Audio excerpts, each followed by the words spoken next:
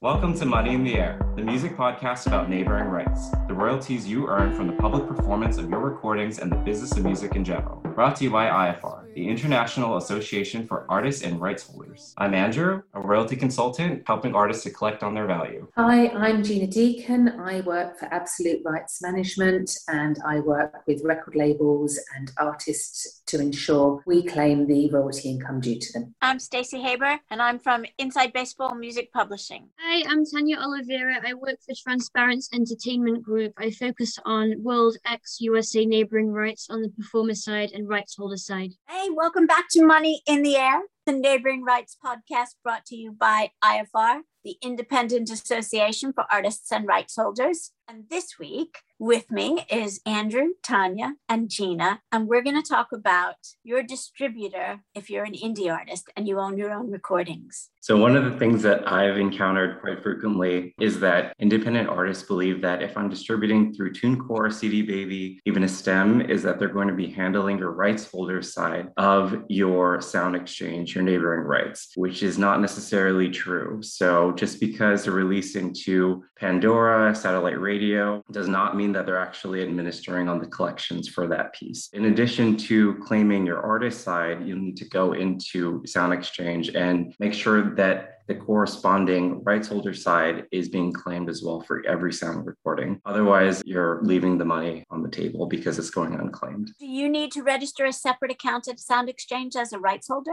No. So within the registration process, you would select yourself as a rights holder and as an artist registration. So it's all happening within one singular payee, but you'll have two separate registrants. So one for the performer as your featured artist, and then the second for yourself as a rights holder. And you'll get a separate ID number for each side? It's one registration, but one payee. They do separate the two accounts, so your rights holder and your performer. Gina, is it the same in the UK? The company that I work with is a distribution company. So we register the repertoire for the majority of our labels at Absolute. We would register for them as the rights holder. And at the same time, we would also register the performer claims as well, providing we have the performer details. If we don't know the performer details, then the onus is always on the performer and the artist to claim their share. But wherever possible, we will enter their details. But it's very much, you have to register the recording. You're registering it on behalf of the rights holder. You don't own the rights. You never own the rights to it. You're just registering it as an exclusive licensee on their behalf. That one account, and then the performers have their own accounts to claim their own share of the repertoire. Okay, Tanya, I have two questions for you. One is, what about the rest of the world? And the second one is,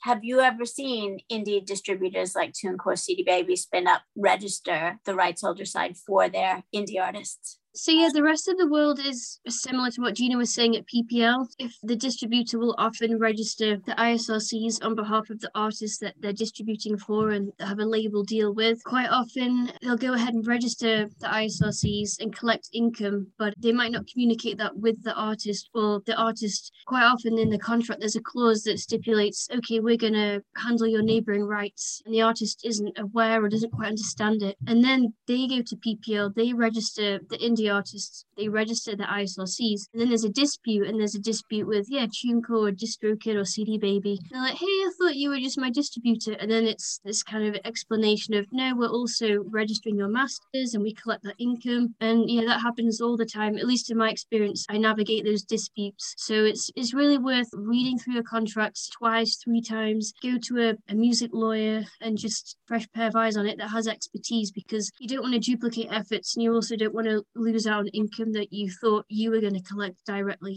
And the phrase in the contract to look out for can be one of many. It could be related rights, public performance royalty, neighboring rights, equitable remuneration. Yeah, having a music lawyer even before something like TuneCore, DistroKid, Spin Up is a good idea to have them look it over. Or if you already have a neighboring rights rep, have them look it over before you pick a distributor. That's a great point. And yeah, thanks for clarifying the different synonyms that all mean the same thing, like related rights. Thanks for clarifying all the different terms, because yeah, if you're clued up on neighboring rights, if you see a clause 8B related rights, you might think, yeah, sure, cool, yeah, collect that. Do you have any idea what percentage they take when the indie distributor does it? As far as I'm aware, they collect all of the rights holder income for the term. It can vary, but they'll keep it. They collect it, they keep it. And if it's a certain type of label deal where they've given you an advance, how they recoup some of the advance. Of course, as you can appreciate, every deal's different. Quite often clients will come to me and be like, here's my contract. Before I sign it, please, can you give me your advice? And then I'm like, oh, okay, so yeah, your distributor is going to